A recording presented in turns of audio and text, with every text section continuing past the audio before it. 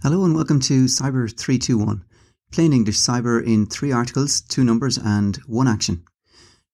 I'm Sam Glynn and it is a rainy 9th of September. And in the first of 3 articles this week, Computer Weekly reports that insurance market Lloyd's of London has indicated that it will exclude catastrophic nation-state cyber attacks from cyber insurance policies starting in March 2023. Lloyd's have said that the ability of nation-state-backed threat actors to spread their attacks quickly and easily, and the critical dependencies that societies now have on digital infrastructure, meant that the losses that could arise have the potential to greatly exceed what the insurance market is able to absorb. Cyber insurance can play a key role in your organisation's ability to recover from a cyber attack, especially in terms of the immediate financial impact. However, the scope of cover is reducing and premiums continue to increase. Therefore, it's important to recognise that having a cyber insurance policy does not replace the need for effective security defences. As a contributor says in the Computer Weekly article, someone might insure their car, but they still obey the speed limit, wear a seatbelt and avoid drinking and driving. In other words, despite being insured, they take additional preventative measures to ensure the risk is minimised. The second article this week is about Bank of America. Many organisations are facing ongoing challenges filling cybersecurity vacancies, and one bank, Bank of America, is working with the Liberty Science Centre in Jersey City of New Jersey to try to develop new talent through educational programmes in high schools.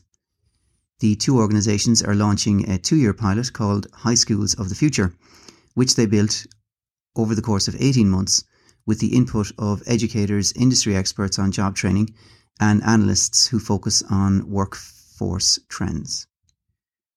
As I have reported previously, for every 2 cybersecurity vacancies in the US, a third vacancy will remain unfilled due to the lack of talent. Bank of America is just the latest in a long line of organisations that are now trying to solve the problem. Apprenticeships may be coming back into fashion. And in the last of the 3 articles this week, WordFence, a security service provider for WordPress websites, recently reported a vulnerability in a WordPress backup plugin called Backup Buddy. The vulnerability could have enabled a bad guy to download any files from an affected website. This is a reminder that you must not forget your website when it comes to cybersecurity. Of course, it's important to keep your internal systems, servers and laptops secure, but you should also invest time and effort to keep your website secure. After all, it is your shopfront.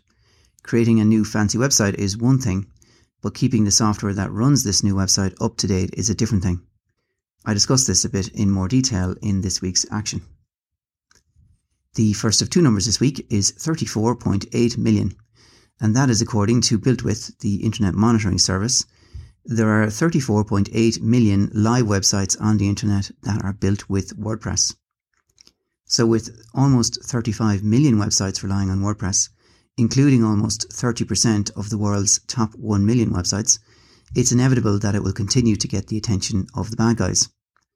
It's important to recognise that WordPress is not inherently secure or insecure. As with any software or platform, it comes down to the ongoing efforts of coders to write secure code and the ongoing efforts of site owners to install the latest version of this code and to actively monitor the security of their sites, helped by security tools such as WordFence and the many other alternatives. The second number this week is 4.9 million, and that's the number of attacks blocked by WordFence in a 12-day period that targeted just this Backup Buddy vulnerability. I assume that only a small percentage of WordPress websites are protected by a security plugin such as WordFence, so this number of 4.9 million attacks in a 12-day period is likely to be an underestimate of the total number of attacks launched against WordPress websites on a daily basis. And WordPress only represents 30% of the total market, so the total number of attacks against all websites is clearly astronomical.